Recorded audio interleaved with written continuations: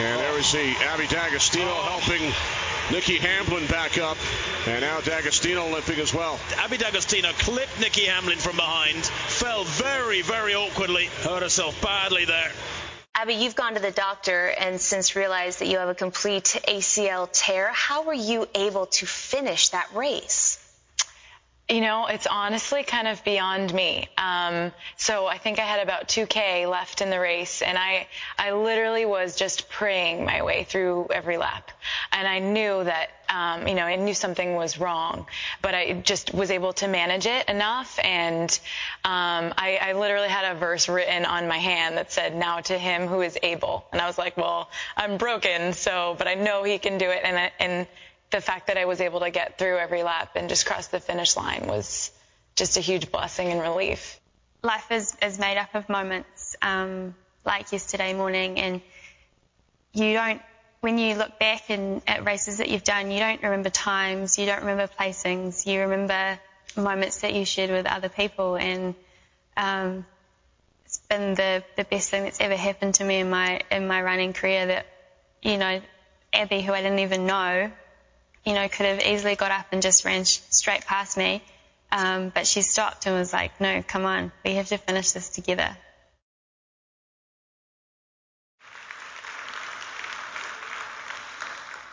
Abby, the American runner, D'Agostino, she's a follower of Christ, and there's interviews she did prior to the Olympics in which she clearly states her devotion to Jesus Christ. And when that incident unfolded, and I loved what the New Zealand runner said at the end, that life is made up of those moments because those moments reveal who you really are.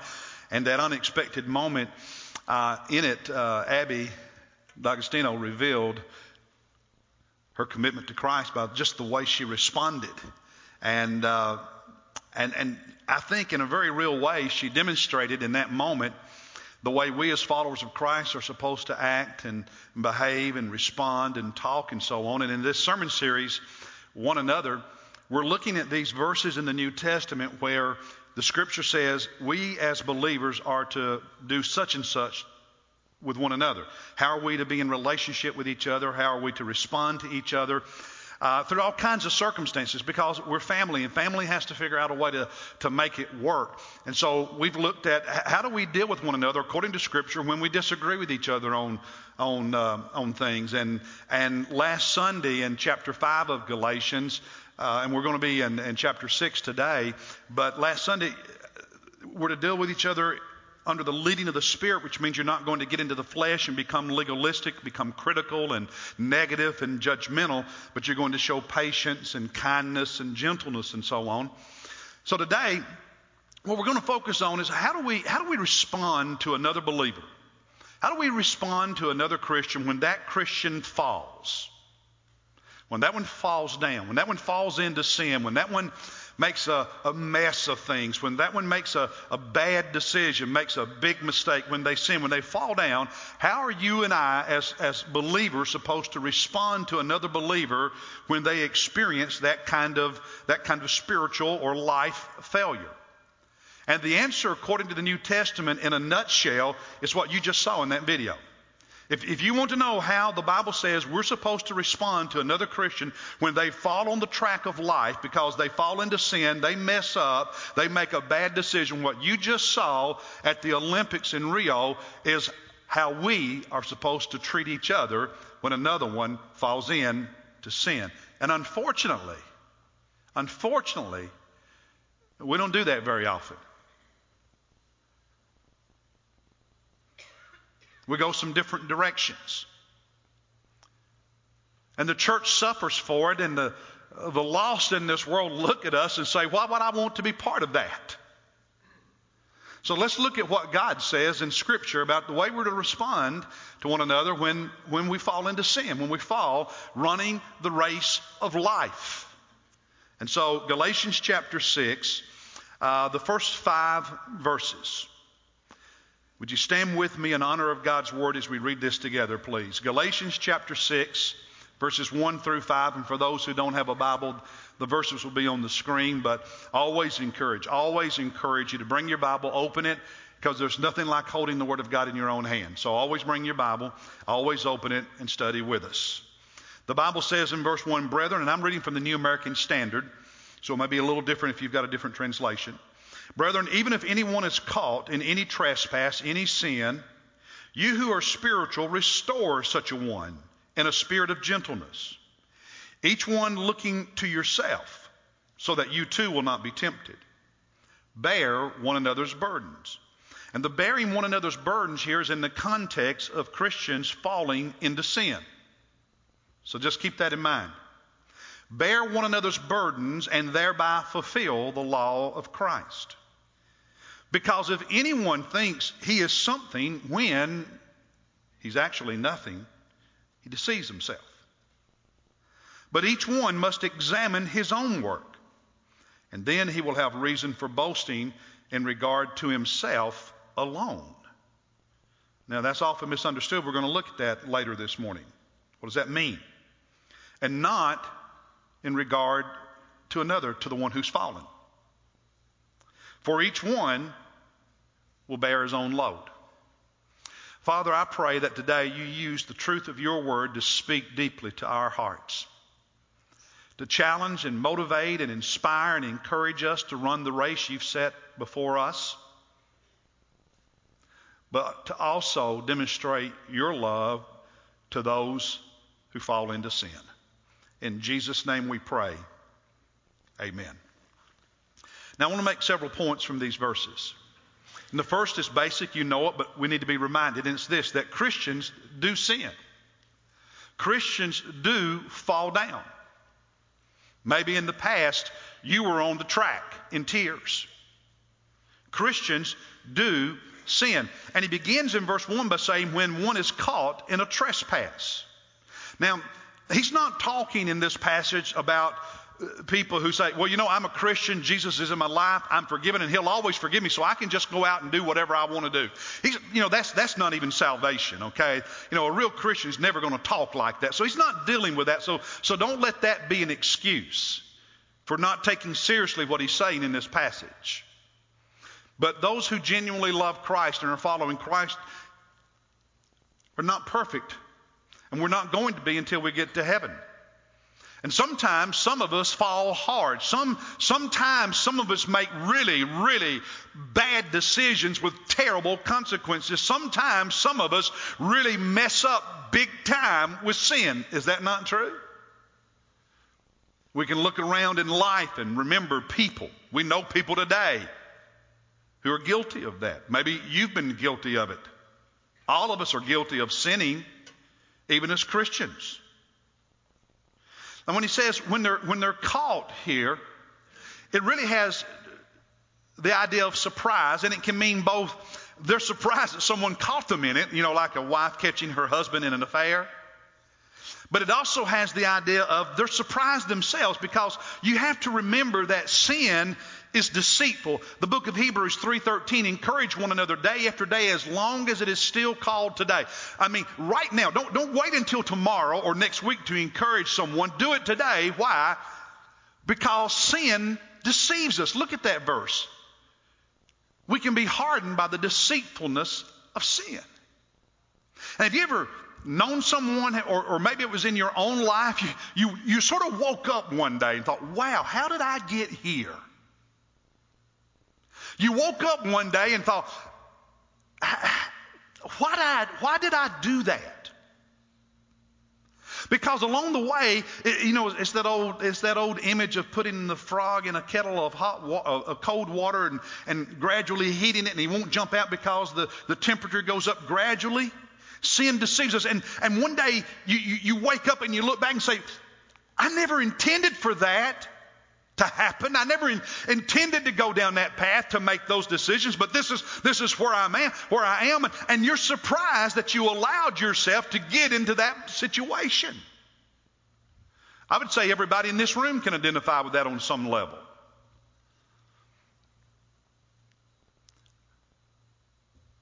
And so he says, when you find yourself in those situations, you find yourself caught Whether it's because someone else has confronted you or you just wake up one day and say, wow, look at me.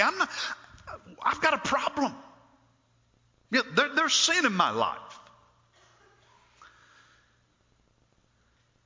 When you find yourself caught in that kind of trespass, and the word trespass means a misstep, to trip, to stumble, to blunder, to slip, to lapse. He says when we see someone who's guilty of that, someone who's in that situation, we are to respond a certain way. And I think the way Abby D'Agostino responded when Nikki Hamlin was first on the ground. And when Hamlin was lying on the ground, she was crying because it was so sudden and her Olympic dream was over and she was in tears and she was just laying there and she wasn't getting up. And Abby had a decision to make. What was she going to do? And when you look around in your family, when you look around in your church family, you look around in the community and you see another follower of Christ, a believer in Jesus, and they're laying face down on the track, they're in sin and they're messed up, you have a decision to make. How are you going to respond to them? How are you going to treat them? What are you going to do? And in this passage, he gives us some instructions so we can know what to do. And that's what I'd like to share with you, just a handful of instructions from these verses about the way we're supposed to respond. And here's the first thing. We are supposed to help Christians who fall down, who fall into sin, get back up and keep running. It's that simple. Our job is not to run off and leave them on the track. Our job is not to point a finger at them and say, why are you down there? Our job is to help them get up and keep running. He says in verse 1, restore them. Restore such a one. And that Greek word has a variety of uses both in the New Testament and in classical Greek. It's often used as a medical term for setting a broken bone. And you set a broken bone, one, to lessen the amount of pain, and secondly, so healing can take place and it can heal the right way. This word is also used for mending a broken fishing net. And so they have these nets they throw over the side of the boat. If they tear, they won't catch fish. And so they have to mend those nets so they can be useful again in the future. This word is also used of refitting a ship that's been on a long and arduous voyage and now it's in dock and you have to repair all the damage and you have to restock it with supplies so it can go out on another long voyage. Those images help us understand what God means by this word restore. That we are to restore. We're to mend the broken net. We are to repair the damaged ship. We are to set the broken bone when a fellow believer has fallen into sin. And we can make two mistakes when we see another Christian in sin. One mistake is to ignore the sin and in the name of love act like nothing ever happened. That's what a lot of our culture wants to do. That's neglecting the person who is hurting and struggling. The other mistake is to humiliate them, reject them, condemn them, criticize them, gossip, ostracize them, kick them out. And neither of those are in keeping with the biblical teaching of restoration, mending, healing, resetting the broken bone. And so he says in verse 1, if anyone is caught in any trespass, you who are spiritual, restore such a one. Now, spiritual doesn't mean you're better. What it means is you're still walking in the Spirit. You're not lying on the track. You're still walking in the Holy Spirit going back to chapter 5. You're not living in the flesh, looking around being mean and negative and condemning. You're walking with Christ, and he says, because of that, your responsibility, your role in relationship to that one that's lying on the track is to try to help them, encourage them, get them up so they can run again. You heard in the interview when Nikki Hamlin was lying on the track, before Abby even realized how injured she was, She leaned over to her, was patting her on the shoulder, and we know from all the story that Nikki was crying, just lying there crying, and Abby's patting her on the shoulder, and she's saying to her, come on, get up, we've got to finish this, it's the Olympics. That's the spirit. That's the goal. That's the attitude. We're supposed to have, according to this teaching from Scripture, when someone falls in, to say, get up. Don't stay down there in that pit. Get up. Get back on the track. Run again. It's not the Olympics. It's your life. It's your family. It's your future. It's your King, your God, your Savior, Jesus Christ. Get up and run again because you've got glory in front of you. You have heaven in front of you. Don't sacrifice it and just stay here on the track. Don't just stay down in this pit. Stay in this mud.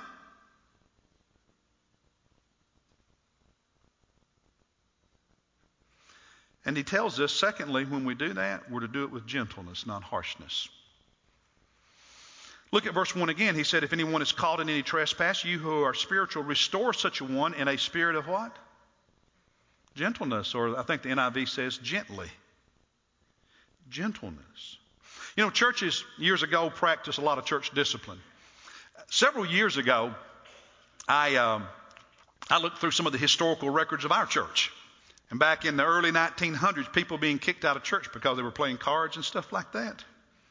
And by the way, do you know, decades ago, I'm talking about early in the last century, in our own church, there's records. We've got the records where people signed pledge cards and they made their bank statements available, and those bank statements were investigated. And if you didn't give according to what your bank statement was, you were churched. Did y'all know that?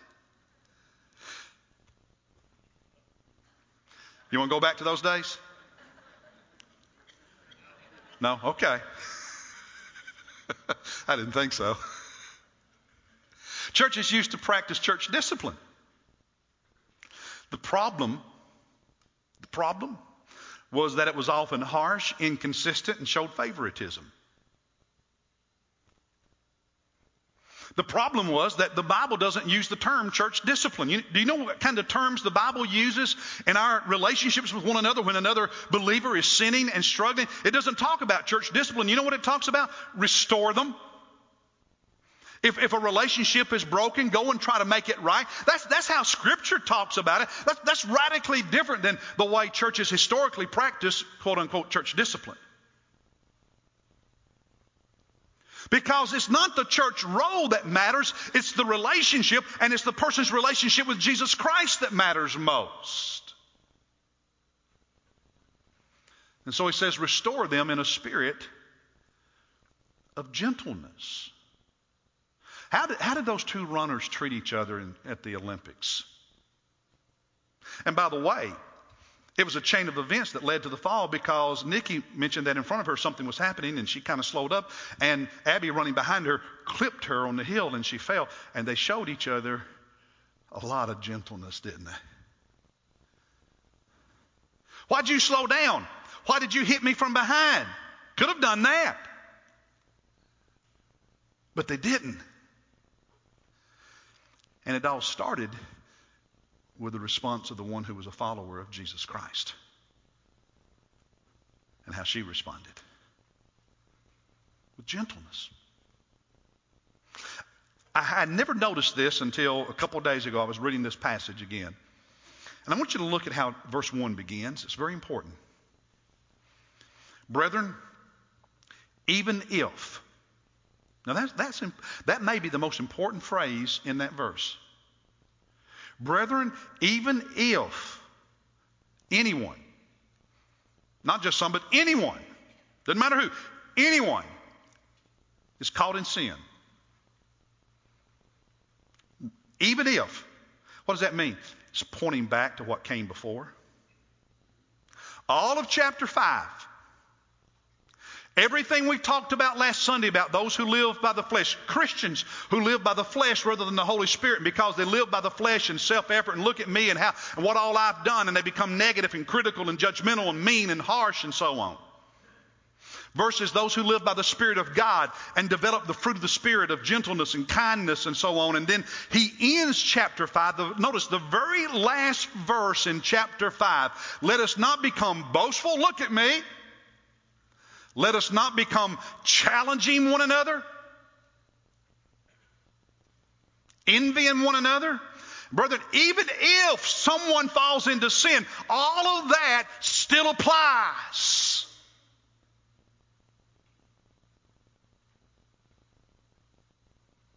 You do know that the divisions by chapters in our English Bibles were not part of the original New Testament. You do know that, right?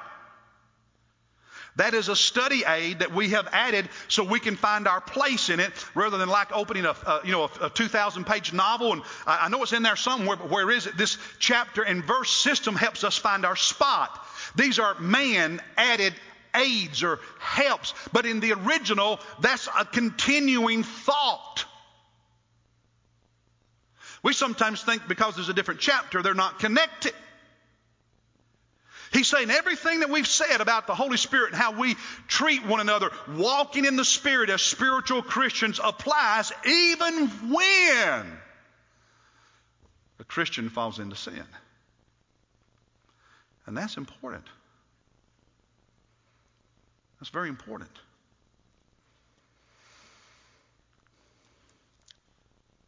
Number 3, we're to offer them a helping hand. We are to offer them a helping hand. He says in verse 2 to bear one another's burdens and thereby fulfill the law of Christ. And that's a beautiful verse. And when we take that verse in isolation, we lift it off the page. We lift it out of the context of what comes before and after. Then we can apply that verse in a lot of ways. And that's all good. But that's not what the text is saying. When the text is talking about bearing one another's burdens, it's in this passage that talks about the burdens that are created when another one sins.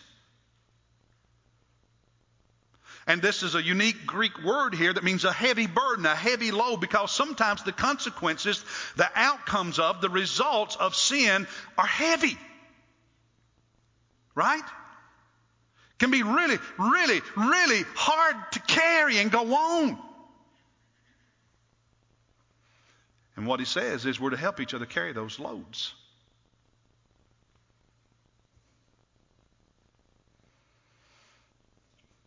Help them deal with the consequences. Can't always undo the consequences, but we can help them carry it. What does that look like? It looks different in every situation. I can't give you a book. I can't give you a list of do's and don'ts and rules. Say this is how you help them, because every situation is unique. But if you're walking in the Spirit of God and you have Christian love for that believer who's carrying that heavy load because of their own sin, God will show you how to help them carry it. If you need a book to help you know how to do that, you've got bigger problems.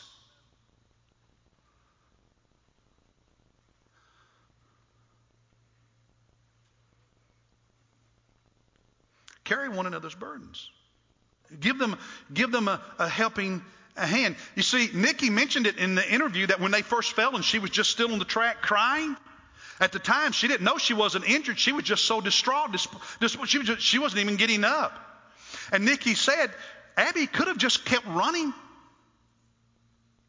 It's what most runners would have done. Go on with my life. But she instead stayed there and bent over and told me, come on, get up. We've got to finish this. It's the Olympics. A helping hand. Bearing the burdens of those who are in tears. And he says when we do that, in verse 2, that's how we fulfill the law of Christ. What is the law of Christ? They'll know you're my disciples by your what? By your what? Love for one another. Does that apply to another believer who has fallen into sin? How did Jesus deal with Peter after he denied him 3 times? He forgave him. Yeah. restored him, didn't he? See, we have our nice little traditional church ways of defining what it means to love another Christian. But the harder stuff is this kind of stuff.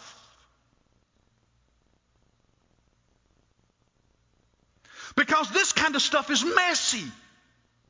See, when you're trying to help someone carry their load in life, and they've got all their baggage and all the consequences and all that stuff, that's messy, because life lived with hurting people is messy. And it's just easier to kick them out. Let's clean up our church roll. Let's clean up the Sunday school. Let's just kick them out. That's easier.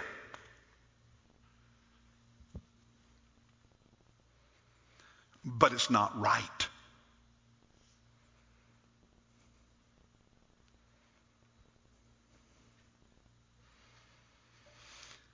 He says instead we are to, while helping them, we are to examine ourselves. Look at verse 1 again. Man, there's a lot packed into that one verse, isn't there? Verse 1. After telling us to restore them in a spirit of gentleness, he said, each one looking to himself, so that you too will not be tempted. It means to keep an eye on yourself, to pay attention to yourself. Why? Because you're not immune to sin. You're not immune to temptation.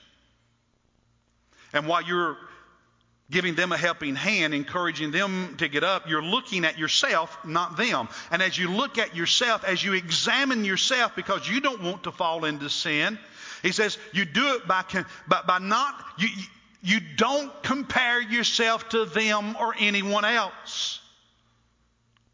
Look at verse 4.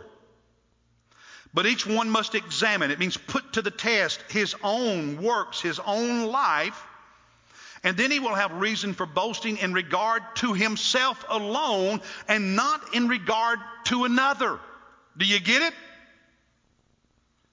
If what makes you feel good is comparing yourself to someone else and say, I'm not like that. I've not done that. Look at me. I'm not that kind of sinner. I'm not that kind of Christian. You're missing what he's saying. You examine yourself. You put yourself to the test, he says, not in comparison to anyone else, including the one who's fallen. If you're going to feel good, it's in you alone, not because you compare yourself to someone else.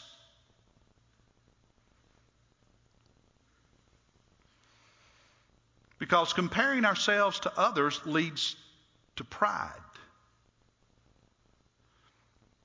And if we're not supposed to compare ourselves to someone else, even the brother who's fallen down in sin, then to whom are we supposed to compare ourselves for the test? You know the answer, don't you? Huh? It's Jesus.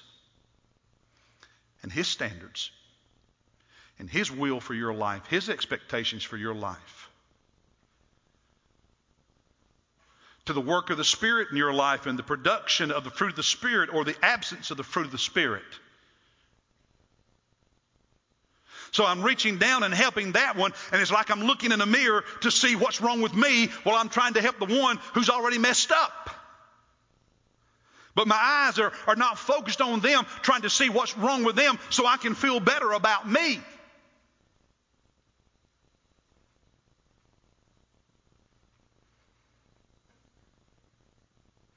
Because when you look in the mirror and you look at the standard that he has for us, do you know what we begin to realize? We begin to realize we've got some issues of our own. Maybe ours aren't public, but we've got issues. We have some sin of our own. And we like to, talk about what's the good sin and the bad sin. Sin's sin. Some have more consequences, but sin's sin.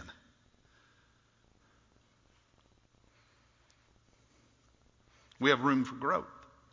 And so in verse 4, when he says, and then you'll have reason for boasting, notice he adds, in regard to yourself, himself alone. Not by how you stack up against anybody else, but when you look at yourself and you say, all right, now here's what Jesus expects of me. Do I have a right to feel good or not? And by the way, the boast is not a good translation of that Greek word. This is one time where the King James translation is the best translation of that phrase. King James translation of that phrase says, then shall he have rejoicing in himself alone. When we hear the word boast or pride in English, it's a big thing, right? I'm going to brag. I'm proud. I can boast. That's not the meaning of this Greek word. And so the King James translation is a better translation when it says rejoicing. You're able to just look and say, you know what? I'm making progress. I feel good. When you look at your life along the expectations of Jesus, yes, I have sin in my life, but guess what? I'm all okay. You're not feeling good because somebody else is messed up and you're better than them. You're feeling good because, hey, I'm walking with Jesus, and it's just a feel good. It's not a brag thing. It's not a comparison thing. It's not a critical thing. It's not a judgmental thing. It just says, yeah, I'm walking with Jesus today, but I'm going to keep my eye on myself because tomorrow I might mess up. Do you get the spirit of it?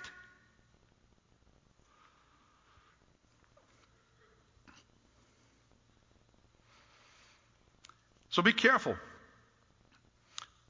while you're doing this, though, that you don't feel too good about yourself. Because that could create a problem. Look at verse 3. It said, if anyone thinks he's something when he's really nothing, he deceives himself. So be careful. Because when we spend our lives comparing ourselves to other people and so on, we can deceive ourselves into thinking we're something we're not, and never deal with those things that we need to deal with. Because the truth is, listen, the truth is, once you overcome the big outer sins, getting drunk and sleeping around and the things we think of as the big sin, the big bad sins, do you know where real Christian growth takes place? It's in your character. It's in your heart and soul. It's in you learning to practice, live out, develop the fruit of the Spirit. And you may never cheat on your spouse, and you may never get drunk. But if you don't know how to be gentle and kind and forgiving, instead you're mean and critical and negative, you're not growing, and you're not as godly as you think you are.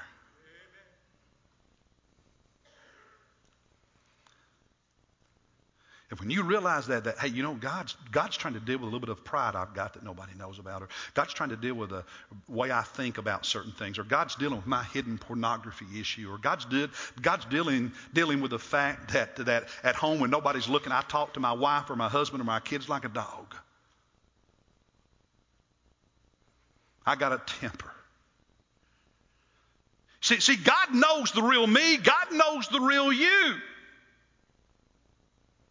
And he says, if you're going to help people, you've got to look at the real you, test it, examine it.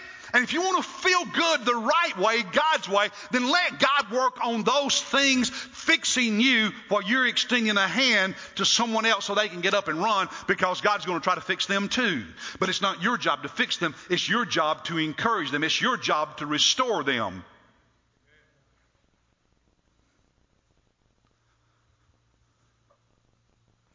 Is this resonating?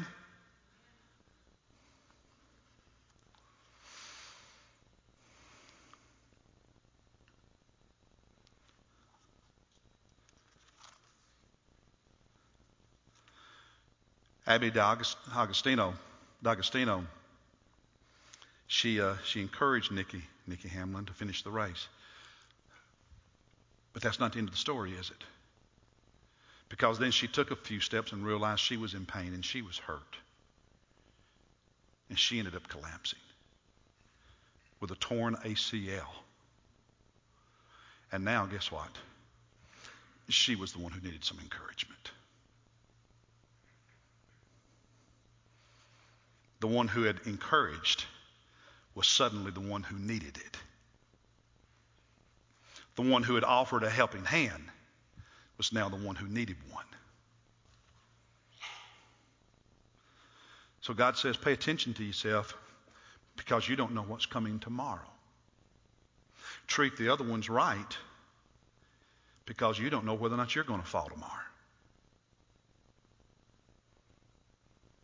Extend a helping hand to a Christian in sin because a month from now you might be the Christian in sin needing that helping hand.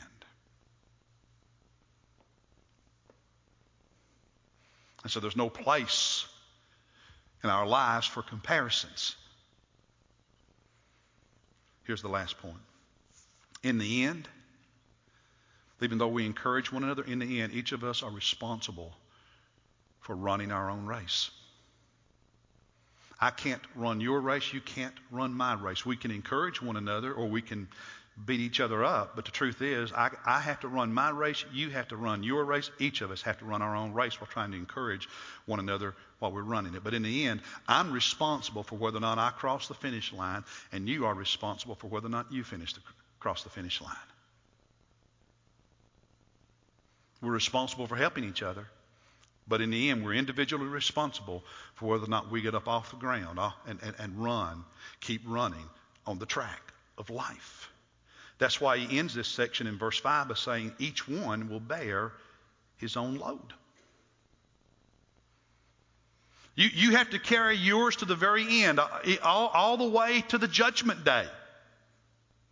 And when you stand before the judgment seat of Christ as a Christian, other Christians will not be there to help you carry that load. You're going to carry in front of Jesus whatever load you have. You've got to finish your race.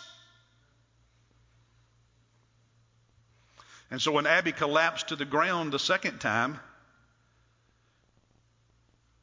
Nikki encouraged her, but Nikki then had to finish her race. Abby got up, and she hobbled for 1.25 miles around that track with a torn ACL. And in pain, she finished. You got to get up. Others can encourage you. You can encourage someone else. But in the end, you have to get up. You have to run your race. You have to cross the finish line. Carry your load, because one day you're going to stand before Jesus.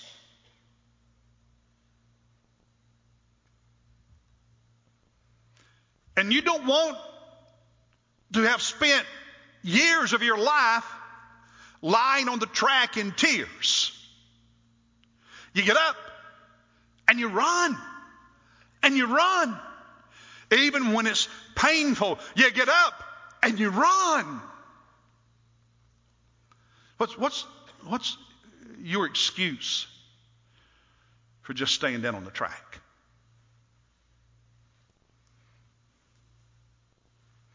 Even if nobody encourages you, get up and run.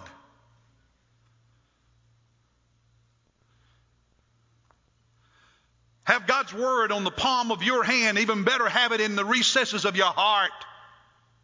Get up and run. Pray every lap. Pray every day. Pray in every circumstance. Pray without ceasing. Get up and run.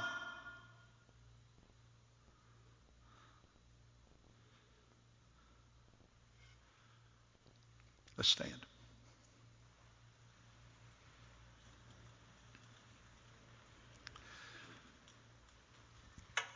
And I want to encourage you, if you're in a place spiritually where you're flat on the ground, there's sin, there's consequences, there's pain, and you're on that track in tears, I want to encourage you to get up and run.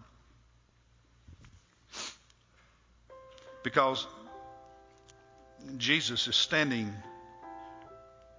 over you and he's patting you on the shoulder and he's saying, come on, come on. You don't have to run this alone. I'm going to run it with you. And he'll forgive you. And he'll carry you. But you've got to get up. He'll offer the hand, but you've got to get up.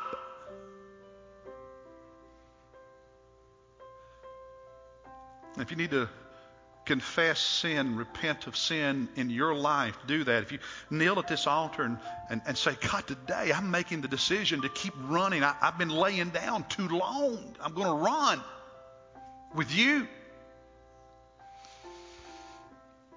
If you're somebody you think you're doing okay, but maybe there's a Christian in your life that's struggling, that's in sin, and it gets frustrating. I know that, especially when you care about somebody and you love them. It's hard to watch, isn't it?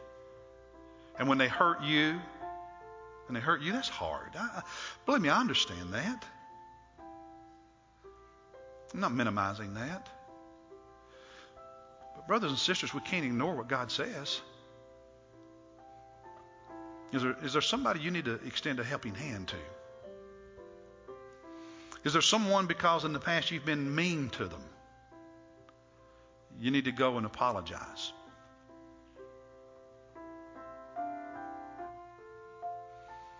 It's amazing what God might do in your life and in their life.